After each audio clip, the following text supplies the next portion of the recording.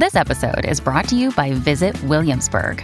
In Williamsburg, Virginia, there's never too much of a good thing. Whether you're a foodie, a golfer, a history buff, a shopaholic, an outdoor enthusiast, or a thrill seeker, you'll find what you came for here and more. So ask yourself, what is it you want? Discover Williamsburg and plan your trip at visitwilliamsburg.com.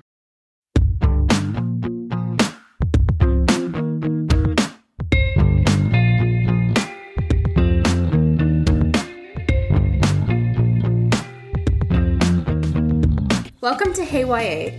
From great new books to favorite classic reads, from news stories to updates on the latest in on-screen adaptations, Hey YA is a bi-weekly podcast here to elevate the exciting world of young adult lit. Hey YA is a book riot podcast hosted by me, Kelly Jensen, along with Eric Smith. We're recording on Thursday, April 12th, 2018. How's it going, Eric? Hello. Hello.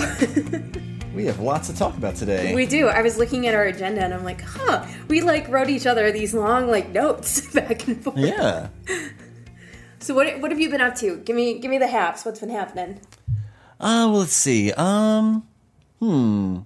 What did I do that was interesting? Well, I went to a fancy conference last week, and I believe you went to one as well. Mm-hmm. So I was out at Muse in the Marketplace in Boston. It's not a particularly YA-heavy event, but there were a couple rock stars there, including Emily X.R. Pan, our favorite. Yes, nice. Yes. So I traveled halfway across the country with my copy of The Astonishing Color of After and got it signed. I love that. Yeah, and I love it so much. Yeah. And I also found, I met Kim Savage there. She wrote In Her Skin and In the Woods, and she writes these, really, badass horror thriller books. And, yeah, started giving In Her Skin a read. Which is one of my reads this week. I'll talk about it a little bit. So it's about this teenager who's impersonating a missing girl. She figures she can get away with it and maybe take over her life, and she gets taken in by her family, who are just wealthy beyond measure. But there's all these dark secrets surrounding why the girl is missing in the first place. So it's really interesting. I only got a couple words in. I got to pick it up at the fair about a week before it even came out. So yeah, I'm pretty excited about it. What about you? You went to a conference too. What was the deal? I went down to the Texas Library Association. I went as an author, in my author capacity. But it was fun because when people know you are also doing book riot stuff, they will come up to you and be like, oh, this, that, the other thing about Book Riot, or I read this on Book Riot. And sometimes I have to stop myself and be like, it's okay, you can talk about Book Riot too, even though you're in your, author brain. And at times it's super fun to be able to switch back and forth and, kind of live both lives at once. Yeah. But it was a lot of fun, and I got to meet Sarah Farazan, who I've read both of her books. She and I share a publisher, so she was down there as well with our publisher, as was Nova Rensuma. And so I got to spend quite a bit of time with the two of them, and it was really nice. I think Sarah might be one of the funniest people I have ever met. I mean, my gut was hurting from how hard I was laughing, and it's nice when you meet people whose books you've really liked and you really enjoy their presence too. And I've said this before, I don't get super fangirly or anything. I don't know, it's hard to say why, just because I just approach people as people. I don't know, mm-hmm. I can rationalize that somehow. And it was one of those things that's I just kept wanting her to talk because it was so funny. And it was one of those moments where it's I'm having this author, I really like this author, moment. So I picked up a copy of her forthcoming book, Here to Stay, which is about, as she put it, basketball and Islamophobia. And I picked up a copy of A Room Away from the Wolves by Nova Rensuma and devoured it. I went through it, and then as soon as I closed the last page, I was like, I need to reread it. So I reread about half of it again, because her books are such that, when you're reading them, you're like, this is so great, I really like this. You get to the end, and you're like, how did she do that? So you have to go back to the beginning and start over again to try and figure out, how did she manage to do that to me as a reader? It seems unfair, but also I really enjoyed it. Would you say you wolfed it down? We can edit that out. It's okay. No, that stays. That stays. It was beautiful. And, I got you a copy of the book, too.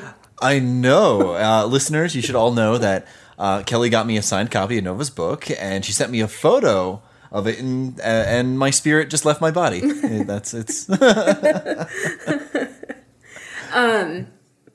So the other thing that I'm reading right now that I'm like back at my house, living my house life, as a person who like doesn't get dressed or anything, I'm reading Tiffany Sly Lives Here Now by Dana L. Davis. It comes out, I want to say it comes out May 1st. It's early May it comes out, and I'm really enjoying it. I can see some readers who are going to cringe when they read it, but it's fascinating. It's about a girl who, her mother's just died, and she's never grown up knowing her father, so she's sent to live with this man in California. She is from Chicago, so she's sent to live with this man who is her father in Southern California, and he and his wife and their 4 kids live in this, like, ritzy area, big fancy house, and they are light-skinned, whereas she is darker skinned, and so race and color is a plain issue in this book.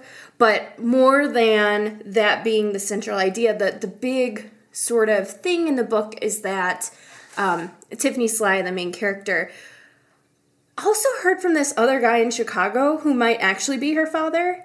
So she hasn't told this guy she's living with yet that in 7 days she's going to find out that this other guy is actually her dad. So it's a lot of like navigating this whole new life she's got going on. And it's a really challenging life for her because the family are practicing Jehovah's Witnesses. And so there are a lot of rules that she has to follow, and she's super not into it. I mean, she's 16, 17 in the book, so it's like she's lived this whole other life, and now she's coming into this world that's just like totally different. I've got about a quarter of the book left, which is my plan. As soon as we're done recording, I'm going outside and finishing it up. Awesome. I have a copy of that sitting on my bookshelf. And did you know the author is like a legit actress? Like she was in Heroes, and she's like a main character in that Franklin and Bash show. She's just done a whole bunch of things. She was also in one of those like teen flicks that came out like when I was a teenager. I can't remember. I want to say 10 Things I Hate About You, but I don't think that's right. She was in the TV show 10 Things I Hate About You. I know that's that. it. Okay, yeah. That's it. I was like, that title is coming to my head, but yeah, the TV show, not the movie. So yeah, I mean, that's kind of cool. She has this very, to me, it reads as a very teen book. Rather than, we've talked a little bit about like teen books and YA books and how there's like a slight difference in what that means. This is very like teen. Cool. Yeah, I'm gonna have to pick it up so we can discuss. Let me see what else is going on. Oh, I'm trying to reread. Well, it's not gonna be that hard because I love it, but I'm trying to reread Last Seen Leaving and White Rabbit by my favorite, Caleb Roig. So White Rabbit comes out at the end of the month, and I'm doing an event with him here in Ann Arbor. It's supposed to be in conversation, but it's more gonna be like Eric is making high-pitched screaming sounds at Caleb. But yes, I'm very excited to reread those because they're so much fun. I need to read White Rabbit. It's sitting on my Nook, and after you're raving about it and also reading the description and hearing some other people read it, it's like, it seems like it's got all of the elements that I need in a book. I just need to actually sit down and do it. Let's jump right in. And so before we jump in with our first sponsor, for listeners who don't already know, or those who do and need the reminder, we at Book Riot are giving away 15, that's 15, of the best new mysteries of the year so far. And they're all from authors of color, authors from the queer community. It's a nice, diverse grouping of mystery titles. Some of them include The Perfect Nanny by Layla Slimani, Before I Let Go by Marika Nieschamp, Pretty Boy Must Die by Kimberly Reed, and Down the River Unto the Sea by Walter Mosley. The giveaway goes until May 9th, so you've got a little while to enter, and you can go to bookriot.com/mystery giveaway to enter. Let me repeat that, super easy. bookriot.com/mystery giveaway. That's such a great lineup. Like Before I Let Go was awesome. Yeah, all of you guys, you all better enter this. This is great. Free books, Some of them will make you like read outside the YA category, but that's okay because you've got YA titles in there too. It's really cool. So our first sponsor, before we dive into our meaty topics, I think that might be funny later. I'm not sure though. Our first sponsor is What the Night Sings by Vesper Stamper. For fans of The Book Thief and The Boy in the Striped Pajamas comes a lushly illustrated novel about a teen Holocaust survivor rebuilding her life. After losing her family in the Nazi concentration camps, Gerda is finally liberated, only to find herself completely alone. Without her papa, her music, or even her true identity, she must move past the task of surviving and onto living her life. In the displaced persons camp where she is staying, Gerda meets Lev, a fellow survivor she just might be falling for, and she must choose how to build a new future. This is a stunning debut novel from author/illustrator Vesper Stamper. Its beautiful and moving text is accompanied by gorgeous illustrations by the author, making it a special literary and artistic accomplishment, aka you'll want the print copy. Great for anyone interested in books about the World War II experience, graphic novels, or historical fiction, and it explores themes of your true identity, dealing with the loss of a parent, and falling in love for the first time.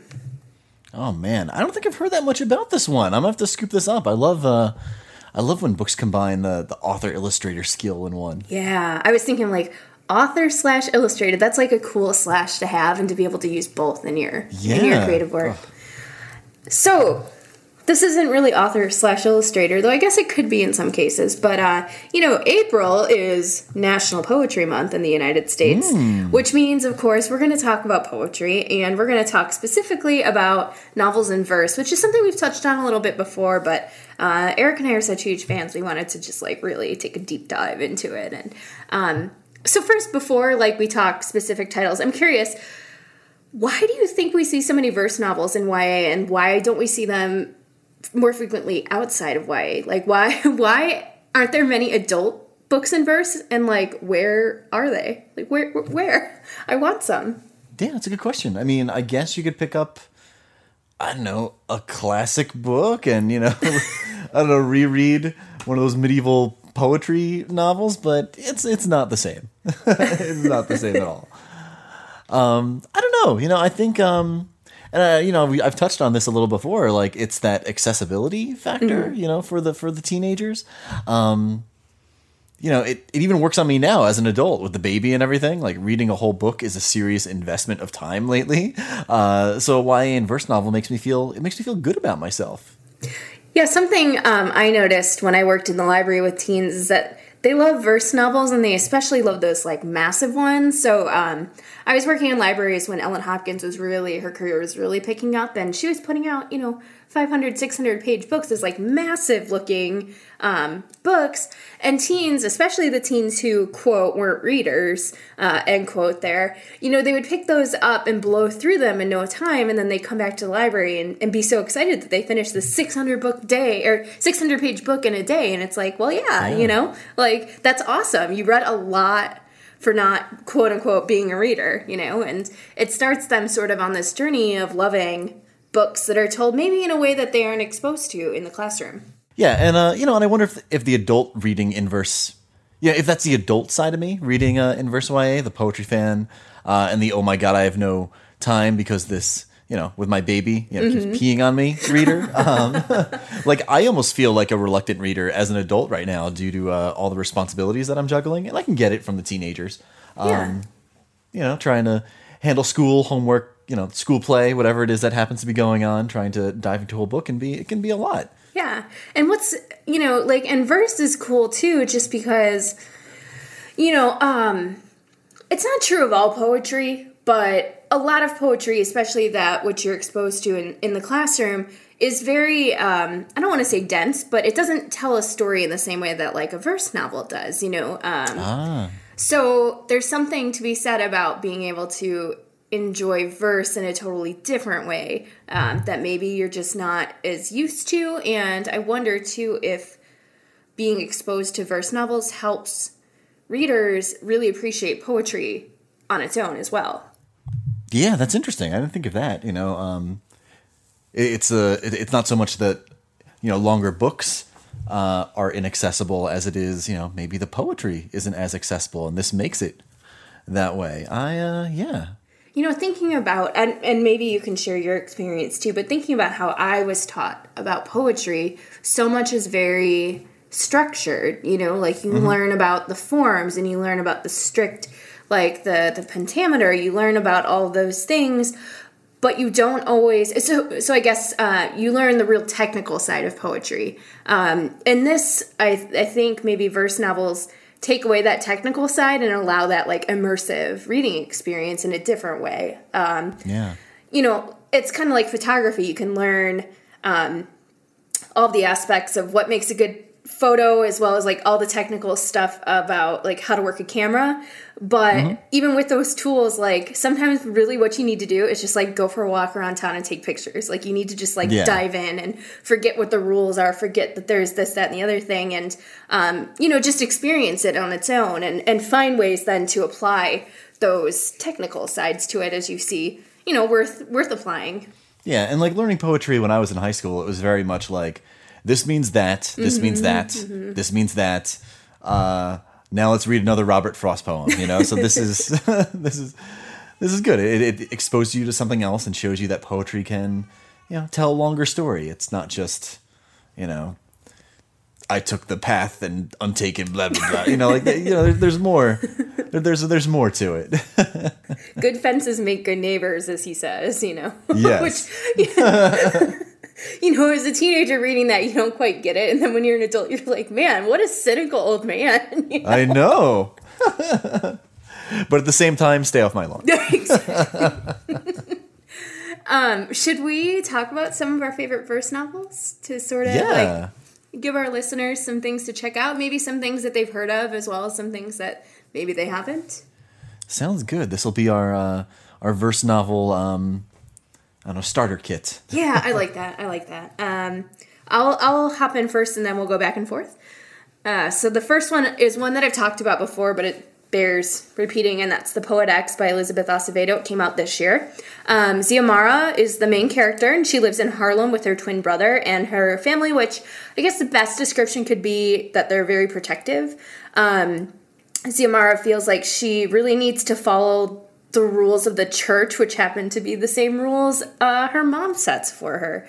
So her writing sort of becomes this way to really better understand herself and her situation and her place in her life. And it helps her, too, to sort of understand what her brother is going through. Her brother is... she and her brother go to different schools, so her brother's situation is a little bit different than hers, but he has this understanding of himself that were it to come out to their mom would cause big issues in the family. And so as Xiomara really works on this poetry, she realizes just how good she is. She has a teacher who really supports it, and she eventually is able to really work on her voice and discovers that she is a damn good slam poet. So that's what she, the story sort of follows in her growing from this person she was into this awesome slam poet and really finding her voice along the way. Her voice that is entirely hers and her story, which is entirely hers. Super pulsing, awesome, and one of those books where the verse makes perfect sense. Like as you're reading it, you're like, oh yeah, this couldn't be told in another way, and have it sort of give you the same feelings as a reader. And that book's been on the bestseller list for like 3 weeks now? Yeah, it did really well. So, and that's awesome. Like, it's awesome to see. It's not only an author of color, it's not only a main character of color, but it's also a verse novel on the bestseller list. Like, Ellen Hopkins has done it. I don't know how much it's happened in the past. So, it's just really cool. It hits all these, like, great elements that, like, you would look at without context and be like, well, what's this book going to do? And it's like, well, this is what readers want, Yeah. So, what have you got? Speaking of YA verse books that hit the bestseller list, so A Long Way Down by Jason Reynolds did hit the list for a little bit. And I know I've talked about this one a little too much on there, but it is a great read about a teen on an elevator debating maybe doing something not so great. It's a novel you can read really quickly, but at the same time, you're going to want to reread it again. Which is something that, I don't know, I feel like that's the case with most inverse novels. You can inhale them, but then it's a good idea to go back and sort of get every little detail out of them. Yeah. So yeah, read this book in like 40 minutes and then take your time and sit back with it, because Jason Reynolds, I don't know how he does it, but he jumps from category to category and it's always awesome.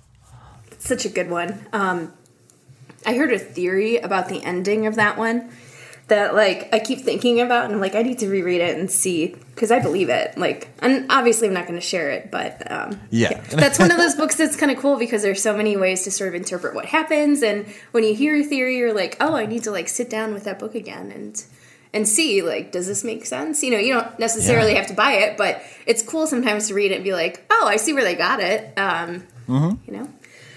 So my next one is, I don't know if I've talked about it on this show. I feel like I have, but maybe not.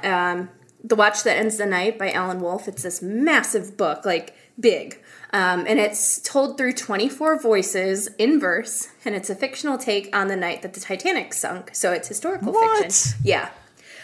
It's really cool because you get the points of view from all of the classes and cabins throughout the ship. But you also get it through some of the creatures and the inanimate objects that are on board and also maybe off board the Titanic.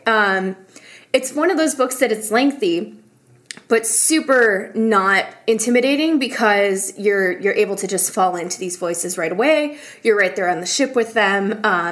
It's just like, I don't know how a writer can balance 24 voices, but he does it, and this book is just one of those that, like, anybody who loves good historical fiction, especially the story of the Titanic, will really enjoy this one. And that's The Watch That Ends the Night by Alan Wolfe. Oh, my goodness. While you were talking about that, I may have looked it up. I'm going to pick that up later. That sounds awesome. Yeah. My next one is another one I've brought up before, Blood, Water, Paint by Joy McCullough. This was on one of my reads a few weeks back. Again, I've been trying to read these YA in verse novels because I can inhale them quickly.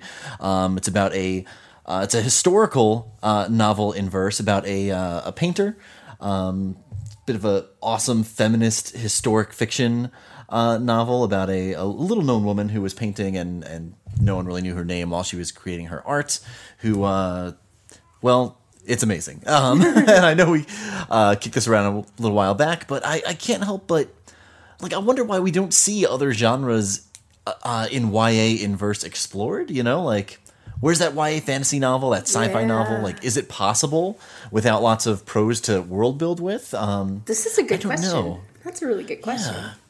Like, I don't know, but, like, I feel like this is, like, definitely a step in that direction, and maybe we'll get one of those. Maybe I'll have to work on one in my agent life. I don't know, but it makes me think a lot. And this book is awesome because it definitely highlights the life of someone you might not have otherwise heard of. And that's what I love about YA books like this one in particular. It makes you think about history that's sort of left out of the books. Yeah, I still need to read that one, but like. Yeah. I sat down and, well, I guess it won't be a spoiler alert by the time our podcast goes live, but the next What's Up in YA newsletter, I put together the first novels that I could seek out that are hitting shelves this year, that have hit shelves this year, and that's one that it's like every time I read the description or put it in a list, I'm like, I need to like actually read it. So maybe this will like encourage me to do that.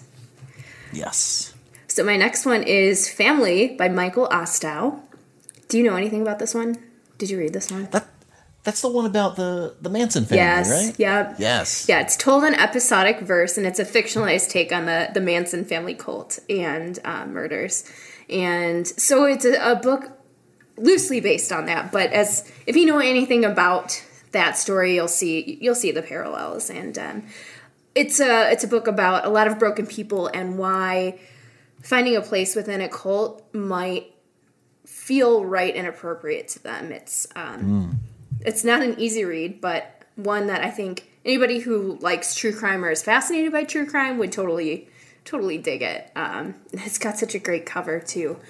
Just like it's a portrait with like blood on it, which I know describing it doesn't sound great, but it gives that like eerie, creepy feel to it. And that's Family by Michael Ostow.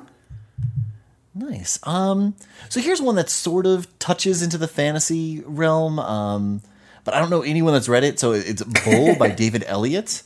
I was like Googling and trying to find more in-verse books that maybe I hadn't picked up before, and this is one of them. Feels close to genre-ish. It's a retelling of Theseus and the Minotaur, told from the perspective of the Minotaur.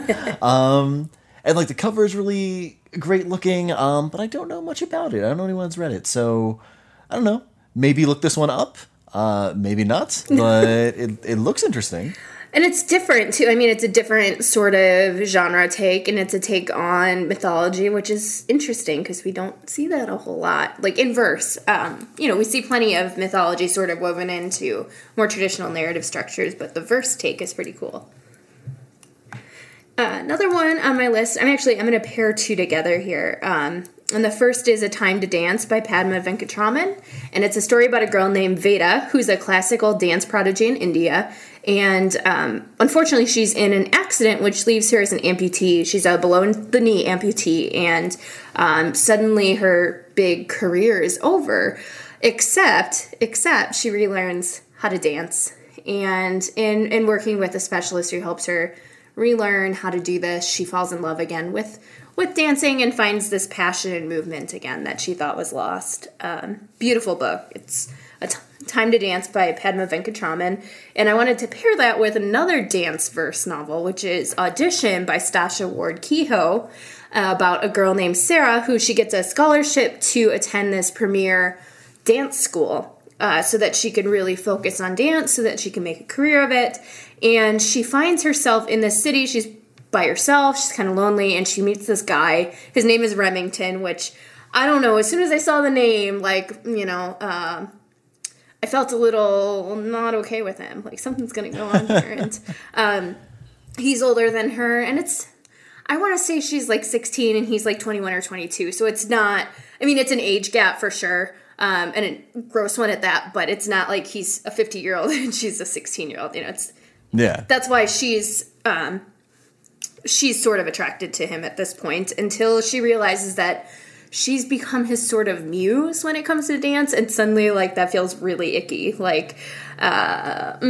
He's using her, and so the book is about her finding other passions that she has while she's away and sort of removed from her home life and thrown into this really competitive dance world. And so it sort of makes her reevaluate what she loves about dance, what it is she wants to do with it as a career, or if she even wants to pursue it as a career. And I wanted to pair those two up because I think it's really interesting that there's got to be more. I'm sure there's more if I poked around a little bit more. But dance in the verse narrative works really well.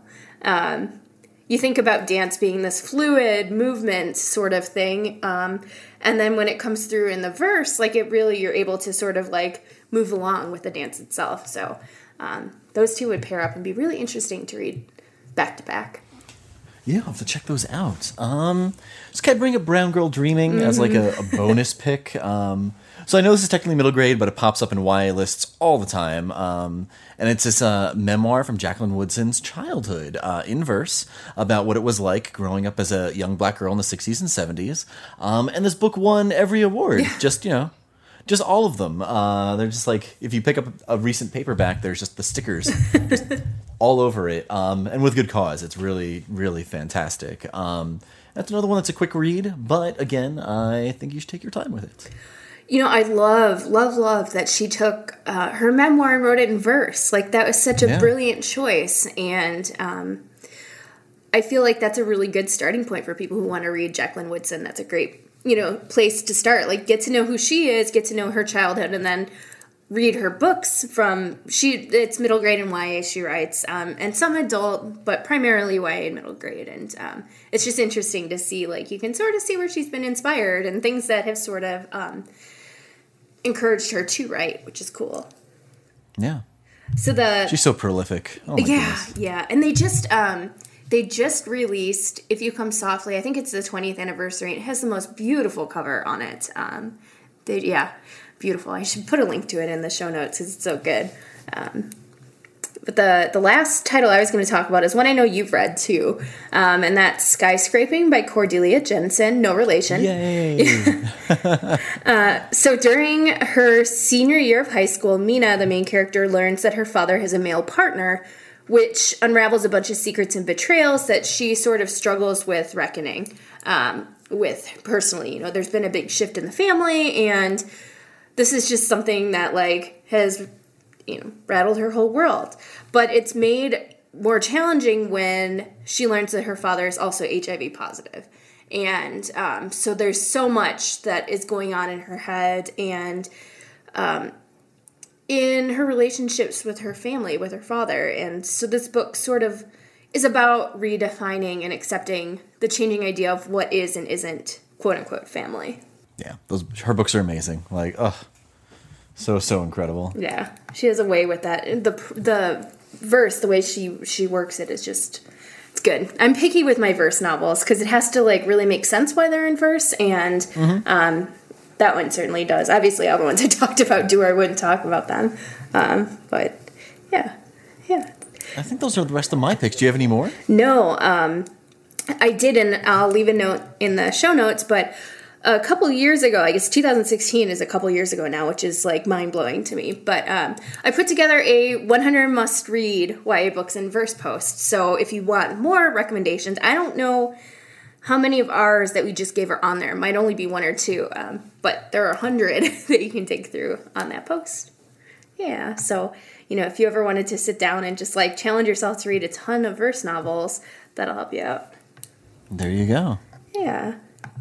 So next topic, to, like, switch it up completely, except not really. Like, I'll tie this back to the verse novels. Did you know that Frankenstein turns 200 this year? The book Frankenstein turns 200 this year. 200? Oh, my God. So I read the book growing up. I read it in high school, and I read it in college. And it's interesting because I really enjoyed it both times, and I haven't revisited it since. But what is interesting to me is I wonder if this is one of the few times that in school you as a reader are exposed to science fiction, like actual genre fiction. Yeah. Yeah, I know we've talked about that a little bit before, but just something I was thinking about as I was thinking about this topic. And did you know Mary Shelley was only 21 when she wrote Frankenstein? Like, oh my God, I've accomplished nothing. Like, that's amazing. And more fun facts about Mary Shelley. Like, apparently when I was doing my research, it was fun facts time. She was married to Percy Bysshe Shelley when she was only 19, and she wasn't his first wife, which, no, I don't know why that's interesting to me, but it totally is. It's like he lost his wife and then was immediately remarried again to her. So something I'm curious about, and I'd love if you could muse on it a little bit. Why do you think Frankenstein is compelling for YA authors?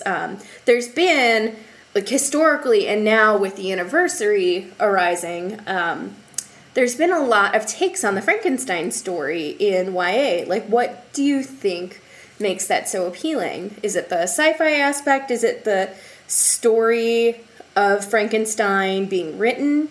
Is it that it's a fairly common cultural title, like one that, I don't want to say most, but many students would be exposed to at some point in their schooling? That's such a good question. I don't know. You know, I think there's something about the idea of, like, a character who is, you know, created, wrestles with who they are, that sort of exists in YA, like, throughout, you know, and it's sort of the experience of growing up. Even when you're looking at YA novels that aren't necessarily inspired by Frankenstein, but you could sort of see that underlying story in them. Like, recently I was thinking about Boy Robot by Simon Curtis. It's this, like, super underrated queer sci-fi novel about an adopted teen who discovers he's actually, like, this powerful robot, sort of like Astro Boy or Mega Man. And he has to choose between like trying to face life as a human and maybe get discovered and killed, or exist as a weapon, aka a monster. And, like, the parallels are really there. With, you know, like, do I try to blend in or do I accept who I am? someone that people consider a monster, someone people consider scary. And I think it's that identity hook that maybe grips teens and keeps them coming back to that classic, because, the poor monster is lost. It's not his fault Right. that he's been thrown into this new world. And, that's kind of how we all feel, except maybe we don't go rampaging around. We deal with it in other ways. I love that. I love that answer so much that I'm not going to add a single thing to it because it's so good. Yay! One thing I love about Frankenstein, and this is like super specific to Frankenstein, and I don't know why. Well, that's maybe not fair to say. I love thinking about covers, book covers, but Frankenstein is one that I'm particularly drawn to thinking about. Have you ever noticed how many covers of Frankenstein exist? The book's in a public domain, so it can be republished without worrying about the rights. So it's not hard to republish and repackage it, but man, I love looking at the covers of Frankenstein. Are they going to show the monster? Are they going to show Mary Shelley on the cover? What take are they going to put on the cover of it? I don't know if you saw, there was a cover from the Twilight era, so 2010, 2012, I can't remember what year, but in there, where Frankenstein was packaged specifically for YA readers, and it's they tried to make the monster look like an attractive paranormal character. It was the weirdest cover I've ever seen, and every time I see it pop up, I just start cackling because it's so funny. I remember when they did that with Flowers in the Attic. Did you see that one? Yeah, yes. Yeah. I want to say that was the same era, maybe even the same, publisher-ish. They're going for this look. It's it didn't work then, but even looking back now, you're man, that was such a poor choice. So yes, let's tie this back then to YA. And I love your answer about identity. I think that's spot on. And I wonder too if that's why so many readers enjoy it when they have to read it in school. It feels close to them. In a way that maybe many of the other books you have to read in school don't. I mean, I had a hard time connecting with, many titles, Red Badge of Courage being one that I just didn't want to read, and Great Expectations being another one that I just didn't bother reading. Oh. But Frankenstein... Yeah. But Frankenstein, on the other hand, when I had to read it again in college, I was super excited. I was I remember liking this before. I'm going to like it more now. So... in terms of YA takes, let's talk about some of the ones that we have read or that we know about and find fascinating. And then to put a nice little bow on the verse novels topic, the first one I'm going to talk about is Hideous Love by Stephanie Hemphill. It's a book that's less about Frankenstein and more about Mary Shelley herself, and it's told in verse.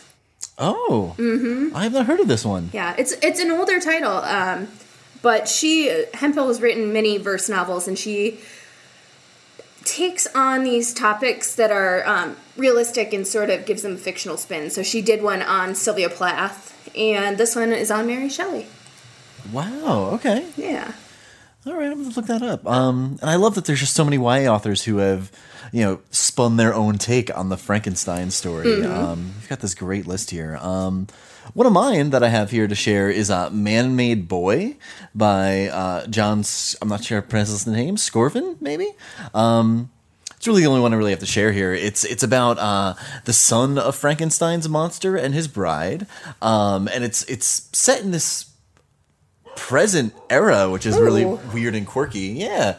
So he lives, they all live underneath the streets of Times Square, New York City, along with a bunch of other monsters, and he uses the internet. He has teenage angst, and he just wants to live among people. So one day he runs away with the daughters of Jekyll and Hyde, and there's just a ton of classic monsters in the story. There's a sequel that brings in Dr. Moreau. It's sort of I remember when this book came out, I'd probably watched The League of Extraordinary Gentlemen for the fifth time in a row, even though I know it's a bad movie. And this is sort of the book that filled that hole in my heart where I wanted more of that movie. I know there's League of Extraordinary Gentlemen books, but I just wanted more of monsters running around together, and then creatures from literature, and this filled that little spot in my heart. It was a lot of fun. It sounds like it's a lot of fun. The next one I've got is This Dark Endeavor by Kenneth Apple, and it's a series, and it's about, I'm just going to read the description. I haven't read it, and I'm like mad that I haven't read it because I remember every time I looked at it, I wanted to read it and then just didn't get to it. Victor and Conrad are the twin brothers, Frankenstein and inseparable until Conrad falls gravely ill. In the forbidden dark library, Victor finds an ancient formula and seeks an alchemist to recreate the elixir of life. When friends Elizabeth and Henry, he scales high trees in Strumwald, dives deep lake caves, and each sacrifices a body part. Interesting. Yeah. So to maybe bring him back, they have to give something up. Yeah. That sounds messed up. I love it. The next one I got, I won't even read the description of this one. I'll just give the quick. It's do you know Mackenzie Lee wrote a Frankenstein book? This Monstrous Thing? No, I didn't know about her debut until later. You know, I think I really got into her books later on, and then I stumbled upon this one. Yeah, it sounds really good. Whatever, I'll read the description. I know it's not as interesting when you read the descriptions, but I'm going to. In 1818 Geneva, men built with clockwork parts live hidden away from society, cared for only by illegal mechanics called shadow boys. 2 years ago, shadow boy Elicidier Finch's life shattered to bits. His brother Oliver dead, his sweetheart Mary gone, his chance to break free of Geneva lost. Heartbroken and desperate, he does the unthinkable. He brings Oliver back from the dead. But putting together a broken life is more difficult than mending bones and adding clockwork pieces. Oliver returns more monster than man. Dun dun dun. Yeah. And then two more I'll just briefly throw out. Both of these are out this year. One is out now, one's coming out. The first one is The Dark Descent of Elizabeth Frankenstein by Kirsten White, which comes out on September 25th. And it's about a young girl who has lived a hard life and is, quote-unquote, rescued by Victor Frankenstein, a lonely boy, who she soon learns has a hefty temper and might not be a good person to be connected to. And then the other one, it's out now. It's called Mary's Monster, Love, Madness, and How Mary Shelley Created Frankenstein by Lita Judge. It's a graphic novel YA biography about Shelley. I keep meaning to pick it up, but it sounds really great. I love this idea of graphic novel biographies. Like, they super work for me, and I love when they're also YA. Like, it just, add all the little pieces I like together and, toss in a little Frankenstein, and I don't know why I haven't read it yet. Yeah, no, I've checked that one out. So let's wrap up our show. Speaking of books we haven't read yet, but that we keep meaning to read, let's talk about what's on our spring to read list. Books that we're going to pick up this spring that are either just out or coming out in the next couple of months to sort of give you a preview, like what we're thinking about, and preview some titles that maybe you haven't heard of yet. Do you wanna start? Yeah, sounds good to me. So I'm really excited to dive into Puddin' by Julie Murphy. It's a companion book to Dumplin'. And I just can't wait to jump into it. I'm really excited that we're starting to see these companion novels that explore other characters from sort of beloved best-selling books. I know we're getting a companion novel to Simon vs. the Homo Sapiens Agenda this month. It does come out this month, right? I think so. Yeah. Totally related, also not related. So I got the pitch for that from one of the publicists, and I found it really interesting that they decided they're not releasing advanced reader copies of that book because they don't want to spoil Love, Simon. Oh. And I paused for a minute because this leads to like a bunch of questions for me, right? The book's been out for 2 years, so it's not really spoiling it. Unless, does the book tie into the movie somehow, and they're worried that would be I don't understand. I don't know. I have questions. Yeah, I have questions. It's like, it's not atypical to have a book that is going to do really well not have advanced reader copies. Like, that's not the weird part. The weird part was just like how it was framed. I'm like, okay, now I'm curious. Like, is it do they mean the book or do they really mean the movie? I don't know. I guess, whoever reads it first is going to have to tell us.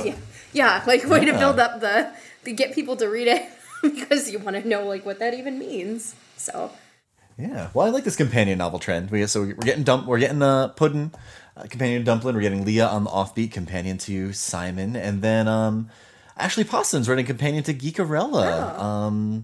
But I don't know the name of it. But I know it is. It was announced just recently. So yeah, I'm excited about that. I'm a fan of companion novels because it's less investment than the series, and I like too that you could.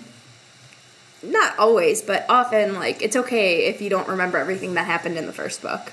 Like, you just, the characters. Like, me, my memory of books is often characters and, like, big plot points, rather than, like, important threads that I need to, like, remember forever. My brain just does not work that way. Yeah, there's a lot of books up there, so.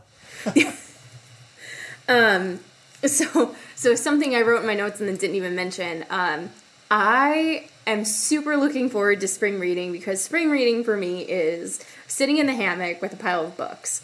Like, my backyard hammock is my favorite place to be. And unfortunately, we're now in mid-April, and today is maybe the first day that I've gotten to do it. And today might be the last day I get to do it for a long time because we just we just cannot win weather-wise. So in that meantime, I'll be reading these books indoors until I get to go out in the hammock again. So, get the good books in either case, but I'd rather be laying in the hammock and listening to the angry squirrels as I read. But I digress. I think I mentioned this book in my winter TBR and didn't get to it yet, so it's definitely one that I'm going to read the next book or two, and that's Bookish Boyfriends by Tiffany Schmidt. It's the first in, I believe it's a duology, about what happens when the boys that you love in literature come to life and are at your school. Are they better in books? Are they better in person? Surprise, it's going to get weird. So I'm really looking forward to that. Ooh, that one sounds like so much fun. Yeah. And I'm also jealous of that backyard hammock life, even if you only got it for a day. We have this lovely patch of woods in our yard, but we're in Michigan, so the hammock will probably fill with snow, even though it is April. So let's see. What else do I have here? Bookish Boyfriends is also sitting as a arc on my to-be read list. But one that I'm really excited about, and I just got in the mail, is called Ship It. Speaking of books that sort of play on fandom and all of that, it's written by a Riverdale writer, someone who writes on the TV show Britta London. It's about fans at Comic-Con, the celebrities at Comic-Con, fandom, people falling in love at Comic-Con. It is a book that is just like written for a geek like me. It looks so perfect, and I need to find time to read it. So I think it's probably going to be my read for the next episode. I'm probably going to dive into it over the next 2 weeks. Yeah. It has a really great cover, too. It does. Oh, my God. Characters look so cute. Yes. It also continues on the back. There's like 2 more characters on the back that are being all snuggly. Like, yes, I love it. Oh, awesome. I have to go check that out, because I've only seen the front cover, and I love the front cover of it. So also on my list is From Twinkle with Love by Cynthia Menon, because I need a rom-com in my life. So I loved when Dimple Met Rishi, so I'm really looking forward to this one. And I believe she's something with photography. There's a photography element to it too. So it's checking all my boxes of what I need in like a spring read. Nice. I also got a really early copy of Anger is a Gift by Marco Shiro. So yeah, this book's getting a ton of buzz right now, and I'm really mad that I haven't read it yet. In my agent life, one of my authors is doing an event with him, and I just need to read it. It comes out like next month. I need to get on top of it. It's so good.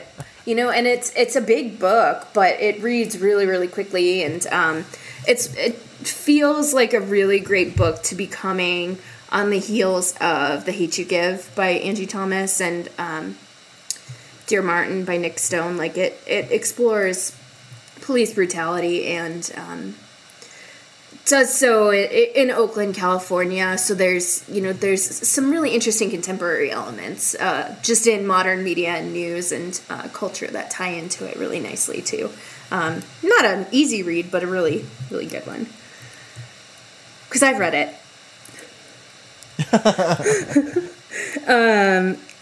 I was just gonna talk about a book I read that comes out. It comes out next week, so it'll be out by the time. No, sorry, it comes out the 24th, so 2 weeks. And that's Stay Sweet by Siobhan Vivian. It's a book about enterprising girls, a summer ice cream stand, which has a whole legacy of only employing women, and also it has an unexpected romance in it. It's a I hate the phrase summer read because it suggests, light and fluffy and this has light elements to it, but also it really it's about a girl who's going to run a business. It's so cool. And also ice cream, it does everything I want in a book and more. And I hope it gets picked up by a whole bunch of people. It's just really smart fiction, very feminist fiction, and also just makes you want to sit on the beach and eat ice cream. Yeah, it's very much a you book. That was the other thing. I was going to talk about another book that I had read. I guess what my TBR is turning more into what I've read and I think you should read, Eric. Perfect. The other one I read that I thought of you as I was reading it is The Last Summer of the Garrett Girls by Jessica Spotswood.